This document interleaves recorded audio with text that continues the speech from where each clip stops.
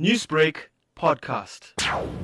As you can imagine, it is a huge endeavor because we have to be able to make sure that the first line, which is healthcare workers, get masks. So they are the ones we want to try and get some masks for first. And they are the ones who will get the medical grade PPE masks, which we're trying to source. And then there's also a big group of us that want to try and get masks out there to people who are standing in the SASA queues, people who are there at clinics, people who are out shopping. We want to try to get the message to you that if you leave your house, you have to wear a mask. And then the third prong is masks for all. Every single person out there who leaves their home for whatever reason needs to wear a mask.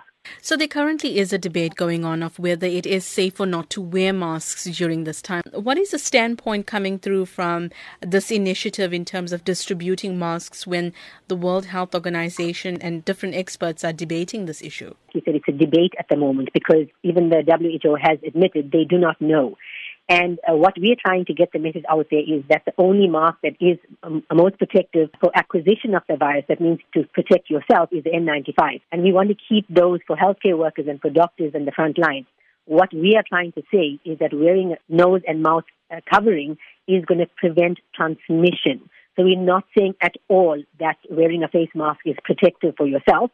What we're saying is that I wear a mask to protect you from me, and you wear a mask to protect me from you. Interesting point that you now brought upon is sterilizing masks, and you say that instructions will be given with these on how to sterilize a mask.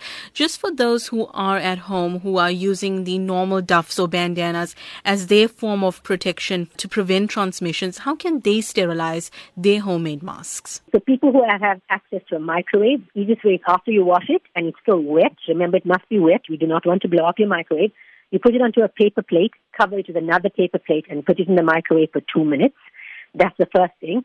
The other way is to sterilize it after you wash it in some Jik or Domestos. But the simplest way and the most effective way to put it into boiling water, and the water must be boiling, and you boil the mask. This is after you've washed it. You boil the mask for at least 1 to 3 minutes in the boiling water, and then let it cool, and then make sure your hands are sterilized when you squeeze it out and air dry it.